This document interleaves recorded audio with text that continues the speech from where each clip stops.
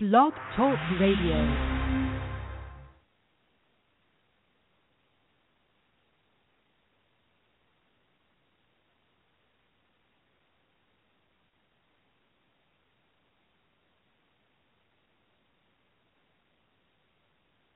Hello, and welcome to Small Business Digest Radio.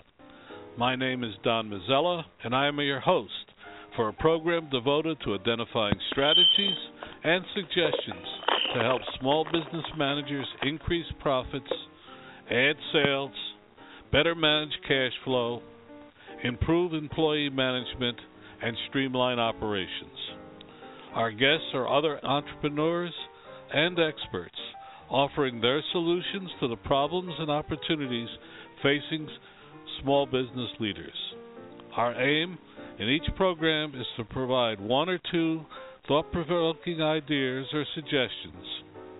So follow us on Twitter at hashtag 2SBDigest or at our website at www.smallbusinessdigest.net.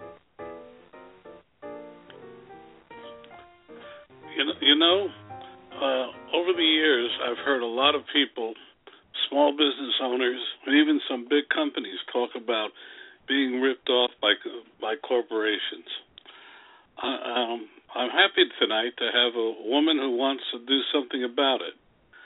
Michelle Elizabeth is CEO of Effortless Extensions, and she's taken a stand against this. And we're so glad to have her on the program.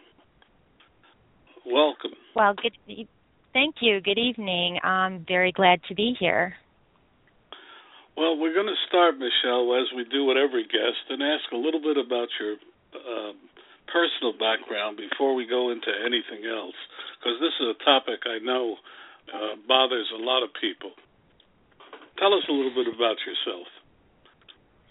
Sure. Actually, I started my company 11 years ago, and at that time, I was working as the director for human development. I've had many jobs over the years. I've been a military wife, and so moving around gave me an opportunity to get quite a diversified portfolio, let's say. And I've always been an inventor, and this idea came to me, like I said, 11 years ago. And so I followed a course of what everyone had told me was the right way to go, which is get an idea and protect it, which I'm not saying is a bad idea. But that's kind of where my stand has come from 11 years later. I took Before all we go of further, the... let me just interrupt you. What is Effortless Extensions? What does it do? Effortless extensions are hair extensions that do not connect to the hair at all. I have accumulated 30 patents worldwide, and it's on they're utility patents on the design, and what it does is it slips on your head, kind of like a headband would. It has a clear monofilament on the top, and you lift your hair up and over the top, leaving some of it underneath and some over the top, so it sandwiches in between, and it's held in by gravity. The weight of the extensions coming down. I mean, I've swam in the Caribbean and ridden motorcycles and ridden four-wheelers, and they don't come out. And so this design is what we received. Like I said, we have 30 patents that are worldwide. Okay, but you're not here to talk about that. You're here to talk about something else. So now the platform is yours. Okay. Well, what I wanted to talk to everyone about is we did what we were told, which was protect our idea. So I hired patent attorneys and did everything that was required of us. We hired marketers, and they also said, listen, your golden ticket for this item is getting yourself a patent. You've got to protect your invention. So we did all of those things, and we spent over $300,000 in, the course of these last 11 years, quote unquote, protecting ourselves. But in the meantime, what has happened is, with any good idea, you're going to have companies come in and steal it. The hard thing is that we're given these patents by the United States Patent and Trademark Office. Give you beautiful embossed covers and say, we consider this a unique idea. But now it's up to you to protect it. Now, we paid for this. And unlike things that are copywritten, and let's say when a movie comes out and it's copied in a foreign country and DVDs are sold, you have government agencies that go in and will shut these places down and take them away. Not so for things... Hello, and welcome to Small Business Digest Radio. Wow. My name is Don Mazzella, and I am your host for a program devoted to identifying strategies and suggestions. That's what happens when your control panel is underneath your thing. But anyway, I'm sorry for interrupting because it's really important. Oh, no, that's okay. That's okay. So basically what it is that we have found, and we have other idea works, is that you have two choices. When you get your patents and you want to protect them, it costs astronomical amounts of money to do this, especially when you're going up against large companies. They have all of the resources to fight you until you are pretty much out of business. And that happens all over. I've seen it so many times where people have come up with absolutely fantastic ideas, but these big companies who have the money to protect themselves against you, even though you're in the right, literally have put these people out of business. And small businesses, I consider, are the legs that this country stands on. We need small businesses. We need big business. But we all should have the opportunity to move forward with our ideas and our companies to provide jobs for other people, to provide financial security for ourselves and our families. And this is being taken away by these large companies. And I have decided that it's time that companies like mine, small companies who want to get out there and want to move forward, need to band together and say, we just don't want to let this happen anymore. It's not fair to us. I couldn't agree with you more. I can tell you story after story over the years. So go on. Absolutely. So what's your idea?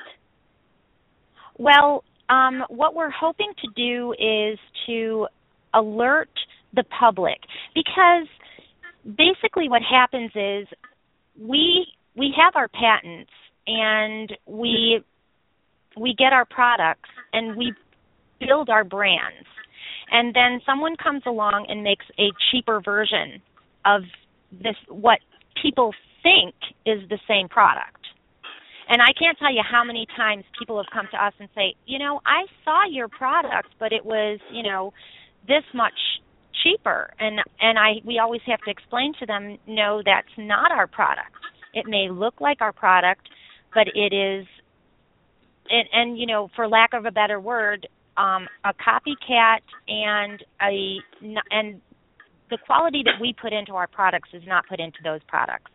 Most of these companies are looking to, absolutely, and they're looking to jump in on an idea that they know is a good idea and make quick money off of it. they actually hurt our brand because their brands are inferior, and people then start associating the inferior quality product with our product.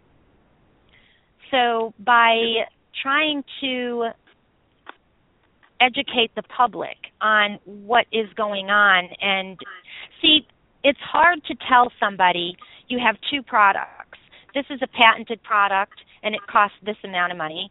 This is a knockoff, as you put it, and it costs, let's say, half the amount of money. So the consumer isn't really looking at, okay, this is a patented product. The patents mean nothing to the consumer. They only mean something to us in as far as trying to protect it. So it's educating the public on what's going on. I'll give you an example without actually talking about specific names of products. There is a gentleman who came up with, which I thought was a brilliant idea, a new hose. And I'm sure you've seen them out there. It's a hose that, expands with water. And contracts, right. So, you can hold a 50-foot hose in the palm of your hand. So he came up with this brilliant idea, and he put an infomercial out there. And it's very costly. We've done it ourselves to put out an infomercial. He put out his infomercial, let it run for a short time, and the next thing I see is another telemarketing company that is a very large telemarketing company has come out with this exact same product. Now, I saw this gentleman's commercial one or two times. I then saw the knockoff commercial come out over and over and over and over and over again. Now, the prices of these were substantially different. But the issue is that this gentleman who put all of his time, money, and effort, blood, sweat, and tears into getting this product, then redid his infomercial and put up there, I have the patent for this. Why? Because I being in that type of position, understand that he couldn't go after this company because this company would bankrupt him. Even though he was in the right, this company could bankrupt his company for the simple fact that they have the resources to constantly keep it going and going and going until this man has expelled everything that he could put into it. So I saw that his commercial then came out showing that he was a patented product and showing his patents. But unfortunately, as I explained before, that does not really mean anything to the public. To me, it means something. I will buy a product that I know is a patented product, even if the one sitting next to it on the shelf looks exactly the same and is half the price, because I know what it took to get that patented product on that shelf. It is very hard. These big companies have all the access to all of the what we call brick and mortar, which is all of your retail outlets. They're already established with multi-million dollars worth of other products. So if they say they have a better pen than, somebody else, somebody who's been trying and has an excellent new pen that is 10 times better than that pen will not get the opportunity to get in front of that retailer because they don't have that same clout that these big companies do. But the issue really is the copying of another's product.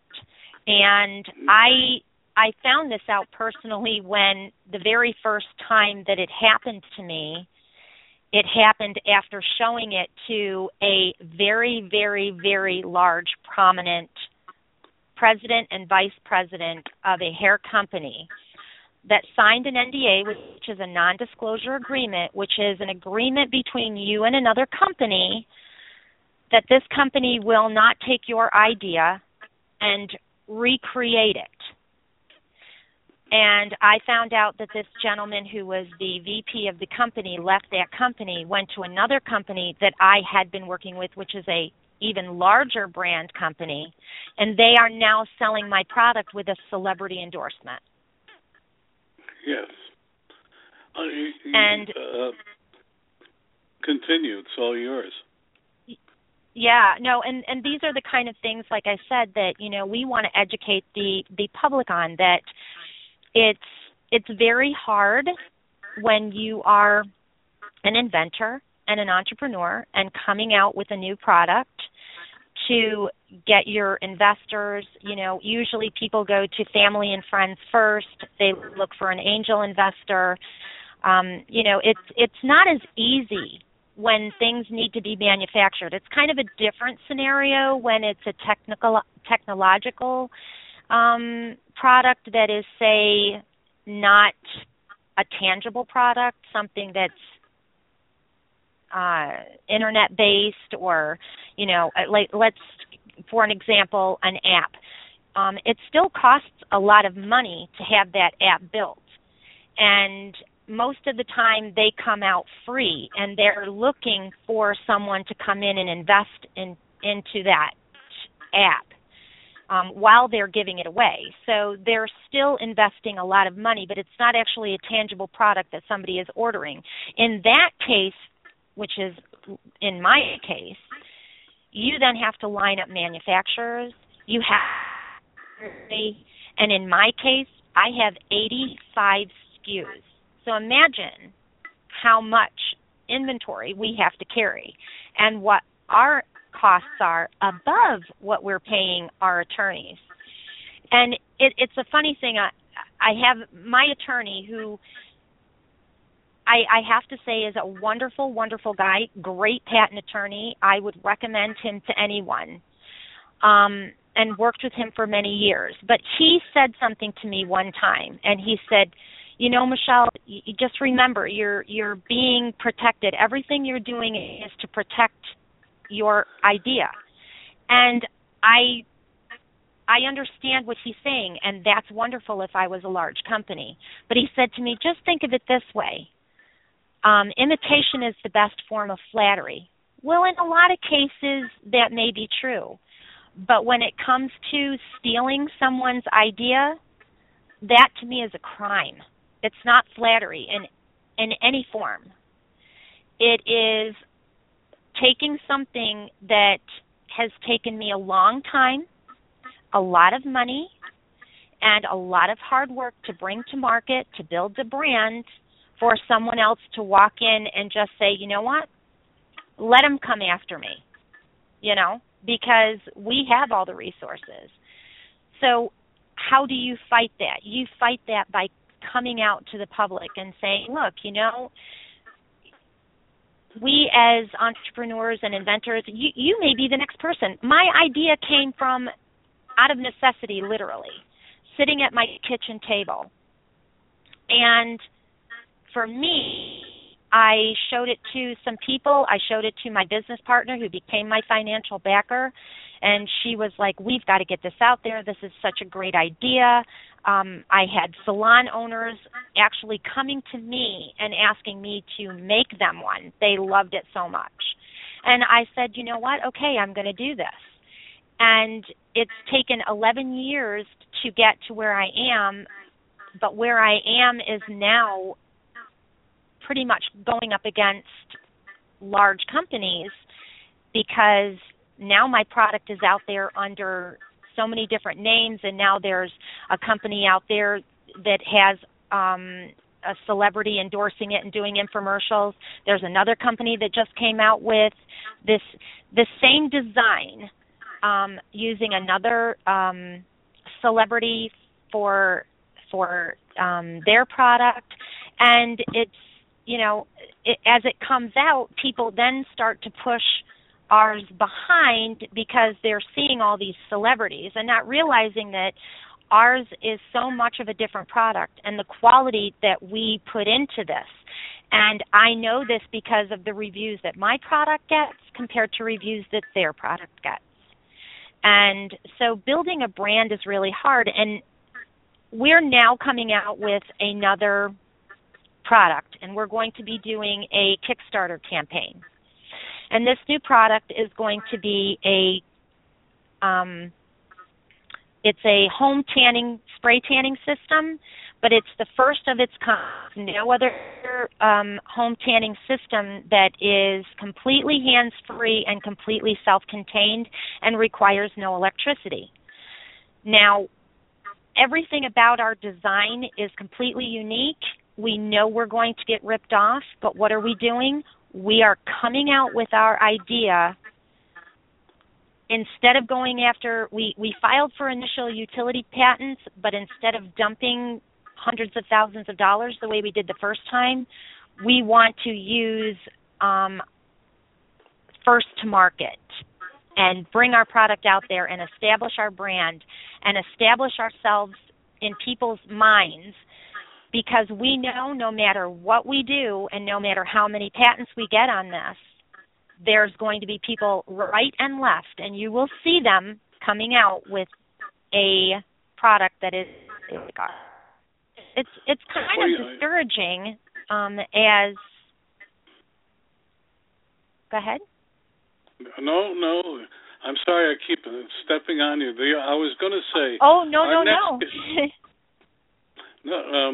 Our next guest is Justin Esgard. He's an entrepreneur and author of a new book, I love this title, Appetalize on Your Idea, Bringing Any Idea to Fruition.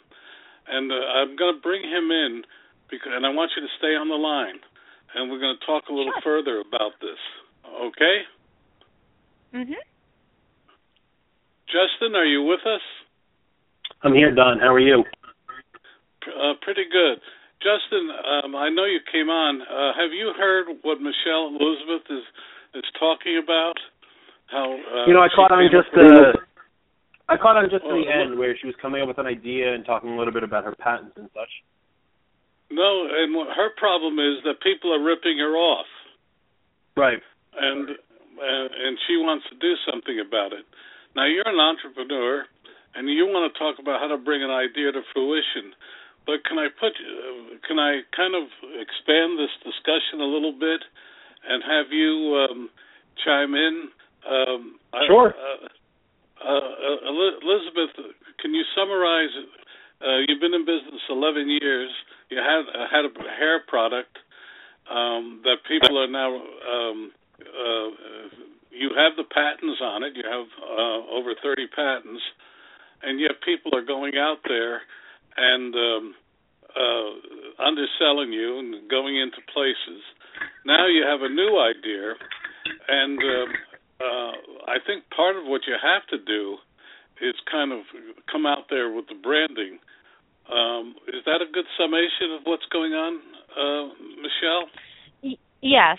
What we plan on doing is bringing more brand awareness to our new product and being first to market. Using our funds more wisely this time, as I said, doing our advertising and getting it out there, because we inevitably know that this idea is going to be immediately jumped upon by the larger companies. Well, Justin, what do you think of that? And I know it's jumping in, but Michelle Elizabeth is really angry about it, and she wants to educate people not only about her product, but how big companies rip people off, small businesses. You want to talk your thoughts? Sure. I mean, Michelle, you're clearly in the right to be angry. If you created this product and people are ripping you off, obviously you're in the right mindset. And with your new product, you're already using the right terminology. Now, I'm not a patent lawyer, and I do like mine. I'm sure you like yours, but you're already using terminology like first to market, which is the new patent law. So you're already on board with that, which is great. The new law that just changed says the first person to market, even if you apply for the patent. Afterwards, if you are the first person to start selling it publicly and you can prove that, you are then first in line for the patent, for anyone who doesn't understand the law change. for your prior product, if you have the patent on it and people are ripping you off, you have to make a business decision then. The decision is, do I spend the money on my lawyer and go after these people for rights and damages and such, or do I suck it up and create a better product or have better marketing or whatever? I don't know the business. I'm not into hair extensions, as I'm a 35-year-old male. And you have to just make that decision. If you think that there's enough people and that it's really doing damage to your business, you should consider going after them and seeing what happens. But if it's not that damaging, or you think your product is better, maybe it is a pivot that you need to do and change how you're doing your branding and your marketing. That way you can draw people back to your product. But for the newer product, the first to file, the first to market, that's definitely the way to go. Right. Well, I'm sorry. No. I was just going to answer him. Because you didn't hear my earlier discussion, I'll just back up for you. Okay. I've spoken to attorneys. The problem with going after these companies, there is a huge damaging effect to my company. We Right. have celebrity endorsers from these other companies. They are large hair companies who are making a lot of money off of the design elements of my product, and it's causing damage to my brand because people are associating the cheaper version with mine. The huge costs behind what it takes to go after these companies is what prohibits me and other small businesses from doing something like that. Because on contingency, which I didn't bring up, because I have spoken to lawyers, and I had a law firm who was willing to work on a contingency, still required such an astronomical amount of money, and you have to then do discovery, and you have to have expert analysis, and you have to have travel, and there are just so many things that would take too long to even discuss. Right. That what happens is it becomes prohibitive for someone like me who has already spent over $300,000 in lawyers' fees and patent fees, and not to mention the fact that you have to continually pay for your patents every year in every country that you have them in. So, these kind of things, and these large companies will keep you in so deep into the courts that they will put you into bankruptcy before you will ever see the light of day. And that's what I'm saying earlier. Like, it's all about a business decision. Now, I've never had to challenge anyone on this level, and I've had, obviously my fair share of lawsuits or whatever it is. And my take on it is, look, you've done your homework and you've done your research, and it sucks. But the other side of it is, if you do win, right, there's going to be a glorious end to this. On top of which, you can leverage the whole storyline here as part of your brand now. And I'm not saying you should do this. I don't know all the details, so and don't take this wholeheartedly. But you can then start the big guys are going after the little guys campaign and use the branding how they're holding you almost hostage, that you can't win this argument or whatever it is, and then get all of your supporters and the people who buy your product to not back you financially, but back you morally and spiritually, and use that as a way to bring it out, and then they'll start talking about your product and be like, oh, did you see this hair extension product's going against the big guys, and here's why, and stuff like that. And it becomes a marketing thing, and then now you're getting sales because of it. Like, there's other components to just like, we're going to sue them. But again, it's your own business decision. I don't know enough about your business to tell you which way to go. That's exactly but what we're doing now. Right. Yeah. What we're doing at this time is that's what we're doing, is we're bringing it to the public. We're bringing it out there to other inventors and other entrepreneurs to understand, look, we need to stand together and, be allowed to have our businesses grow. We need large corporations, but we need small ones too. I mean, this country is built on small business. And, we need to stand together on things like that. And that's my stance. That's really the reason why I came here this evening.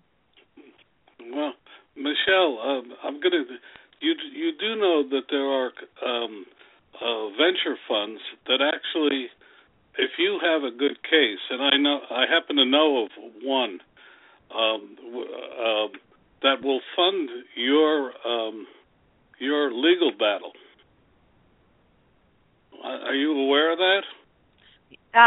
Well, like I said, I have spoken to other attorneys who have discussed contingencies, but yeah. No. These are not attorneys. Well, they have attorneys on their staff. I happen to know of a small publisher who's actually fighting one of the largest corporations in the world because they ripped him off.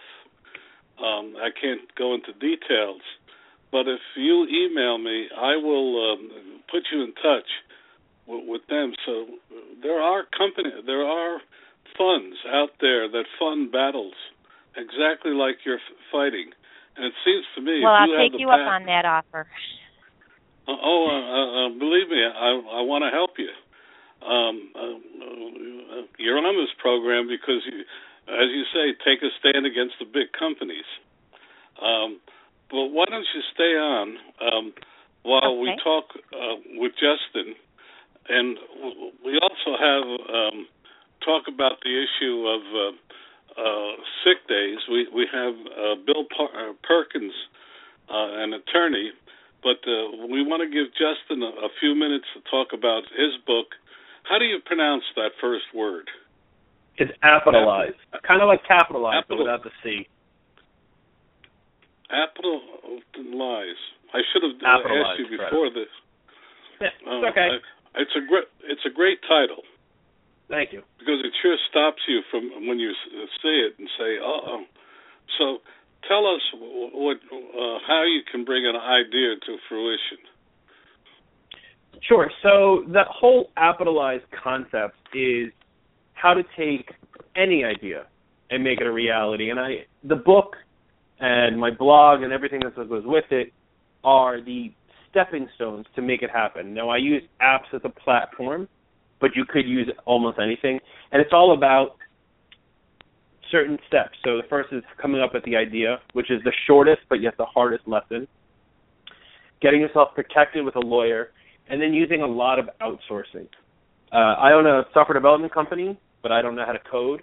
So I outsource all of our programming. And our apps are some of the biggest apps that are out there. Our big one, Sign My Pad, has been written up in law journals, real estate journals. Apple themselves have written about us in the how to use iPads for business. There's Sign My Pad. Our new app, Good Night, which is an app to help parents monitor if their kids are on their phone when they're supposed to be sleeping, is getting a lot of traction as well. And we use outsourcing to get all of that done. We outsource the programming, we outsource the graphics. I pretty much project manage the whole thing, and now we have these successful products that are out there. And that's what it's about. And then you got to support it afterwards and do some marketing and social media and having a blog. But all the steps are laid out for you in the book. Well, that's something. I'm of an older generation, and apps absolutely confuse me. So I have to get your book. If nothing else, just to learn. It's the first book I've run across that really talks about apps. Seems to be the way of making instant millions, judging by the people I've been talking to over the last year. But give us two or three ideas. You've given one. You outsource, you product manage. You go. Should you start a budget for it? And how do you create a budget for such a an approach? Great. It's a great question. What I like to do is when I talk to people who want to come to me and say, I have an idea for a thing, I always basically say the same thing. Your budget is how much money can you put on your front lawn and light on fire so it doesn't affect your daily living. Because essentially you're taking a gamble whenever you come up with an idea, right? You don't know if your idea is going to be an instant hit and you're going to make millions of dollars, or it may end up being a flop even though you've done your market validation.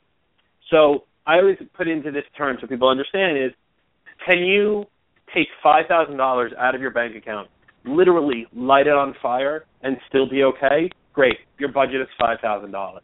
Can you do it with $15,000? Great. Your budget is $15,000. And that's how you establish what your budget could be for the project. Now, should it be every last penny? No. With outsourcing, using one of the techniques is to find the right people to do the job. And while outsourcing has a bad clause attached to it, because people think outsourcing is taking away jobs from Americans and such like that, that's not necessarily true. My graphic designer is here in the States. One of my programmers is here in the States.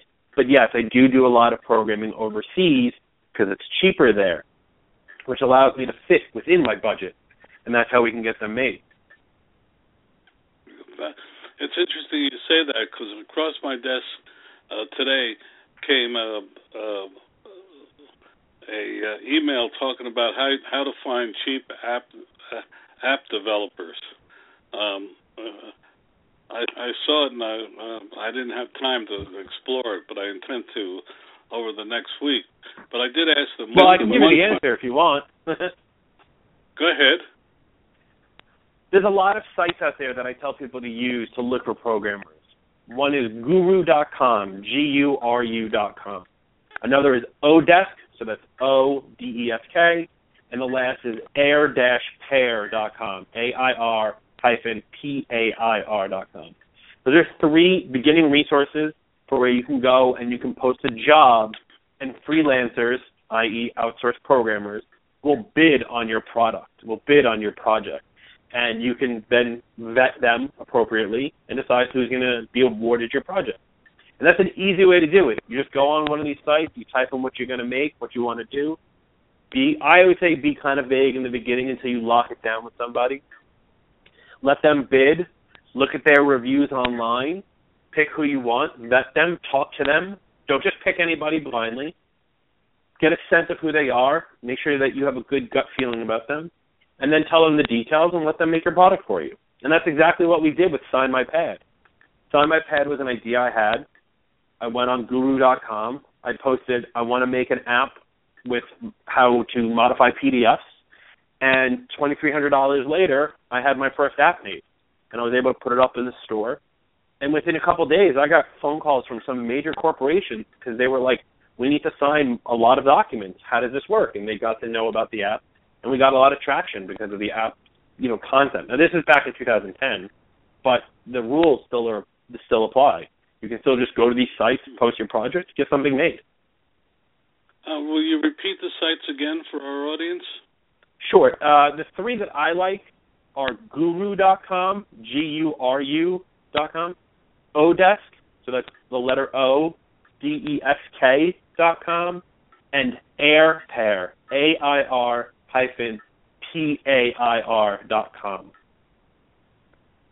Wow. Michelle, how did you go about establishing your first budget, and how do you do it now?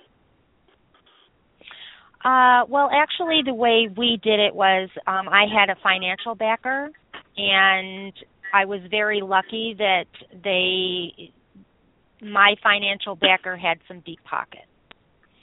So for me, I was able to move forward in ways that I would never have been able to have done without having that financial backing. So, well, if people want to reach you and your product, how do they do it, Michelle? Well, we're on Facebook, and you can get us at our website, which is www.effortlessextensions.com, and that's EFFORTLESSEXTENSIONS. .com. And Justin, if people wanted to reach you, how do they do it? Sure. So you can go to the website, which has all of the basic information. So that's appitalizeonyouridea.com, APPITALIZE onyouridea.com. Hit me up on Twitter at Justin Escar, or email me, justin@justinescar.com. Well, Justin, repeat it. I stepped on your line. Repeat your website again. Sure. Appitalizeonyouridea.com. APPITALIZE onyouridea.com. Well, would you mind? You're welcome to stay on and listen in and chime in, because William Perkins is on. He's an attorney with Seyfarth and Shaw. That's SEYFARTH Shaw, and we're going to discuss the president's idea that we should pay for sick days for employees, and making it a universal. It varies by state. I won't step on his lines, but I really welcome you to stay on and chime in at any time, and I'd love for you to stay on to the end when we sum up. But William Perkins, welcome to the show. Thank you, Don. Bill Perkins works for me. I really appreciate your inviting me on to the show. Well, we appreciate you here because the president has proposed that 5 sick days for employees, and I saw an analysis, I think it's your analysis, that it will affect small businesses most severely because the policies generally, I think it's only 17% of small businesses have a sick day policy. So, but before we do go into it, will you tell us a little bit about yourself? Sure. I'm a partner at Seyfarth Shaw. My practice is providing advice and counsel. My clients are in-house lawyers, HR departments, and business owners. I provide solutions to all employment law issues that are faced by the clients. Prior to being at Seyfarth Shaw, I was a partner at 2 other major law firms in New York and worked in-house 2 corporations. And prior to going to law school, ran several HR departments.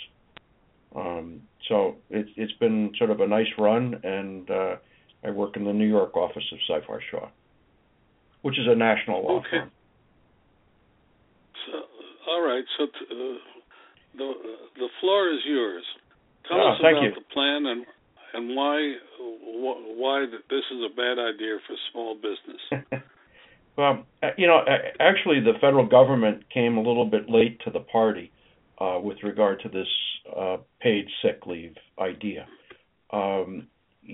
In starting way back in 2007, San Francisco, which was the first place that came up with the idea, passed a law, a municipal ordinance that required all employers in San Francisco to offer sick leave to their employees. We now have about 21 paid sick leave laws in the United States. Currently, we have 3 states, Connecticut, Massachusetts, and California, and the District of Columbia that have laws, and then the rest of the 21 are made up of municipalities. People in New Jersey will be happy to know right now they're winning the race of who can have the most municipal laws, and they have 8. New Jersey, as a state, is slowly but surely getting close to perhaps passing a law, but at this point, Governor Christie is continuing to resist. The federal law, which is what we were going to talk about, is a law that actually provides 56 hours or 7 days worth of paid sick leave. What is sort of hard about the law is that the threshold for coverage is only 15 employees. And the other interesting aspect about the law is that it will not preempt any of these state or city laws I've just talked about, which means that if you're unlucky enough to be in a city or state that has one of these laws and this federal law is passed, you wind up having to deal with both laws. And the way that the federal law is structured, it's much like the Fair Labor Standards Act, which is the law that is the wage and hour law, federal wage and hour law. And that law, because each of the states have wage and hour laws, the way it's structured is that whichever is the most generous law for the employee is the law that predominates when there's a question of wage and hour law. And like that, this sick leave law will provide whichever is the most generous benefit or administrative requirements as it relates to the employee. And some of the things that this law covers are things that until recently, this was all within the province of employers. Employers could determine how many days they provided sick leave, what the rules were, whether you had to call in ahead of time, whether you could not have your mother call in or your girlfriend call in, whether you had to call in yourself, whether you had to talk to your boss, whether they were going to pay you. This law basically establishes requirements that take all those controls away from employers. There's very, I think, very strict retaliation provisions in the law that says that if you refuse to pay someone sick leave because you think they're dogging it, they can bring an action against you. And what is very scary about this law is that it provides a private right of action. What that means is that if you deny your employee a sick day, they can bring a lawsuit in federal court against you. And what is even worse is that the law provides for collective actions. So that is, if this employer has refused to pay sick leave for more than one employee, you have in effect a class action that you're now defending. And it's pretty scary. But it's a proposed law. It is not law yet. Yes, it is. Am I correct? It is. It has not. It was proposed in 2013 and has been sitting idle since then. This was part of the President's State of the Union address, where he did mention that this is called on Congress to pass this law. At this point, the novelty of the law is starting to wear off. We have 21 laws around the country in just about most geographic areas of the country, but mostly centered on the East and West Coast. But these other municipal laws are taking hold because lawmakers are just getting tired of the fact that Congress is not passing for addressing these kinds of laws. When you look at the Bureau of Labor Statistics survey, and this is where I think we get into issues with regard to small businesses, is that 72% of employees in medium and large businesses already have sick pay provisions provided for them. Only 52% of workers in small establishments, and small establishments are under 100 employees. only 52% have coverage. So, it's the small establishment that is going to be hit the hardest because, for 48% of those companies, they will have to produce and pay sick leave pay that they have not done in the past. The other issue in terms of who gets this paid sick leave is that 74% of full-time employees get paid sick leave, but only 24%. And so, it sort of, this federal law, it will significantly affect small business because 48% currently do not provide for sick pay, and also the beneficiaries of this law in many respects will be part-time workers who are not working full-time for some reason that may satisfy them.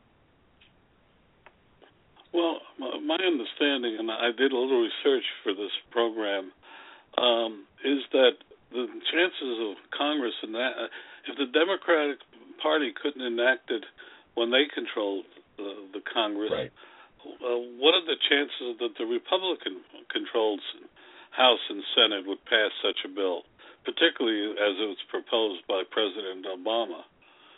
I think it's probably not a great chances of being passed, but the problem that this law creates is it does, in many respects, track some of the state and city laws and provides a very nice blueprint for municipalities to just take off the shelf and adopt. What's happened over this last election period is that there were seven laws that went into effect that were voted on by the electorate, and who really wanted these laws. I mean, given the opportunity to vote for the law, I think that the populace will vote for the law. And where there's that opportunity, I think these laws stand a pretty good chance. But we went from five places that had laws in the beginning of 2014 up to 21 jurisdictions that now have these laws. So this is sort of a Me Too or municipal vigilantism, if you will, in terms of passing these kinds of laws. They're very popular at the municipal level. Philadelphia, the mayor of Philadelphia, who's twice rejected this law, is now starting to think about it. So it's one of these things. Even if the federal law is not passed, it's probable that we're going to have more state action. There are 17 states that have pending legislation on sick pay. Yet people, I think in France, correct me if I'm wrong, you're given up to 30 days sick leave. There are various countries that have put this into effect. Yes. And it kind of gives almost a carte blanche for someone to call in whenever they want and say, I'm sick. I mean, we see the comics all the time, frequently talking, making a joke about sick pay, sick day that fellow goes out to the golf course, etc.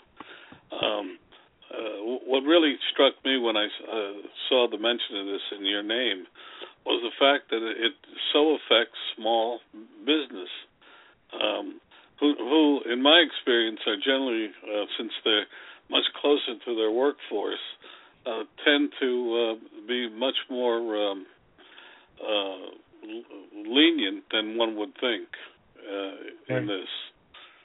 Well, one of the other problems with some of these city laws is that if you fall below whatever threshold they have for paid leave, which tends to sort of average around 10 or 15 employees. But if you fall below that, some of these laws require unpaid leave with the same administrative handcuffs, where you cannot ask about, why you were out or produce a doctor's note unless the person's been absent for 3 consecutive days. It's hard, I think, on small businesses to lose somebody for 3 days, and it could be harder to have to pay for 3 days without even getting any proof that the person was really sick. I have a question. Would that be okay? Of course, Michelle. Listening to what you're saying, I have a friend whose company doesn't pay sick days. What they have are personal days. Now, how does that affect a company who isn't doing days but calling them personal days? Yeah. All these laws tend to have a provision that if you have PTO, paid time off, if personal days can be used for sickness, that those days count. And if you provide more days or the same number of days as the law requires, you're not going to have to pay more based on this legislation. What is different, however, is that these laws have these requirements for how you administer the days and what you can do and what you can't do in terms of questions for the employees. Okay. It's a really scary proposition for small business. You scared me even more, Bill, with your explanation. Justin, you advocate outsourcing a lot. Does this encourage the outsourcing? Does it encourage it? Possibly.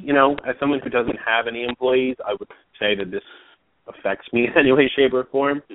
So usually if I'm outsourcing and I have a programmer and he tells me he's sick, but I usually do project-based things, so I get my product no matter how much I pay or how long it takes.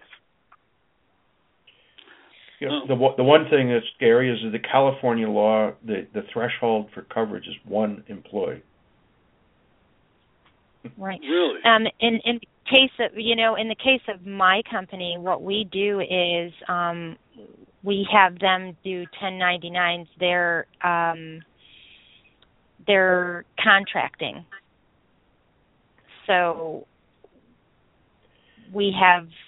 they don't technically work for us, but they do. It's kind of like an outsourcing, but they actually do work, but they do it as a general contractor. Just on that subject, one of the things that people have to be very careful about in terms of independent contractors is that the federal and all states have heightened scrutiny with regard to that classification. They seem to think that they lose tax revenue when companies use independent contractors and work their hardest to try to establish that independent contractors are employees. The state of New Jersey just clarified the test for independent contractors, and they have reverted to what's known as the ABC test, which is the state's unemployment test. It is the hardest test for an employer to prove that the individual is not an employee. So, it's just something to keep in mind. And what happens if you do have misclassified independent contractors is that you can find yourself dealing with back taxes, fees, and assessments. Mm-hmm. Well, with ours, it's because most of them are people who sell our product outside. So I'm from what we understand, we don't fall under that. So right. Yeah, it's just a thing that I will tell you that a lot of companies have not followed the rules, and they're in the crosshairs of either the federal or the state Department of Labor. Bill, can I call you Bill? Please. You know, my sister-in-law suffered a relapse of cancer, and what her company did for her, and then she lost most of her tongue, and they gave her 3 months off with pay. They created a job for her so she wouldn't have to talk, and they did so many other things that I was just astonished.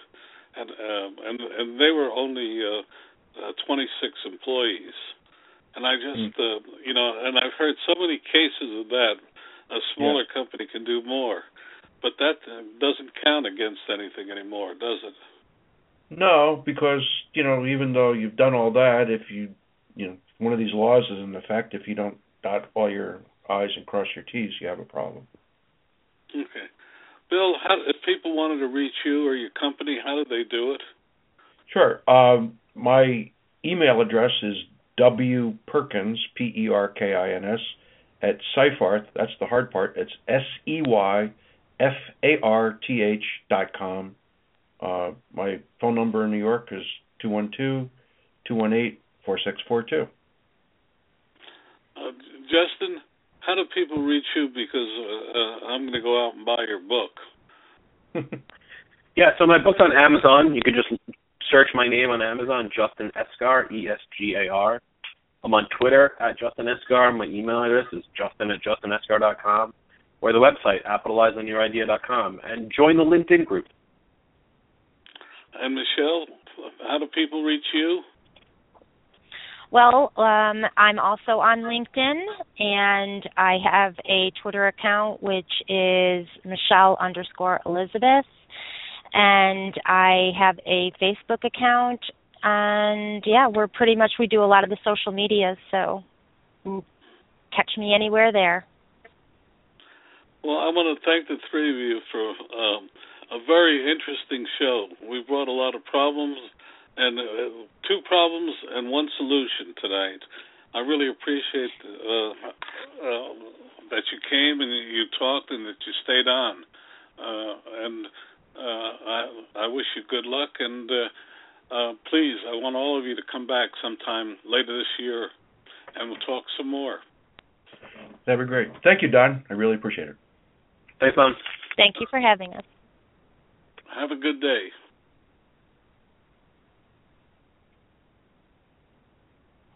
Thank you for listening tonight. All of our guests are invited because they offer actionable advice to our audience. They do not pay to join us, but rather demonstrate their capacity for helping our audience add profits. Thank you for listening, and we'll be here again next week with other experts to talk about ways to improve your profit picture. Remember, we're here every week at blogtalkradio.com/smallbusinessdigest.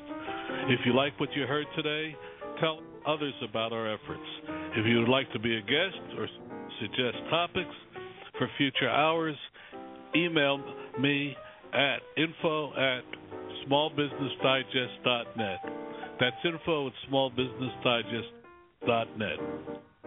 We would also like to remind listeners that besides our radio efforts, Small Business Digest comes to you via the web, through our video channel, and in our magazine. You can subscribe for any or all of these by going to smallbusinessdigest.net. That's smallbusinessdigest.net. Thank you, and have a good day.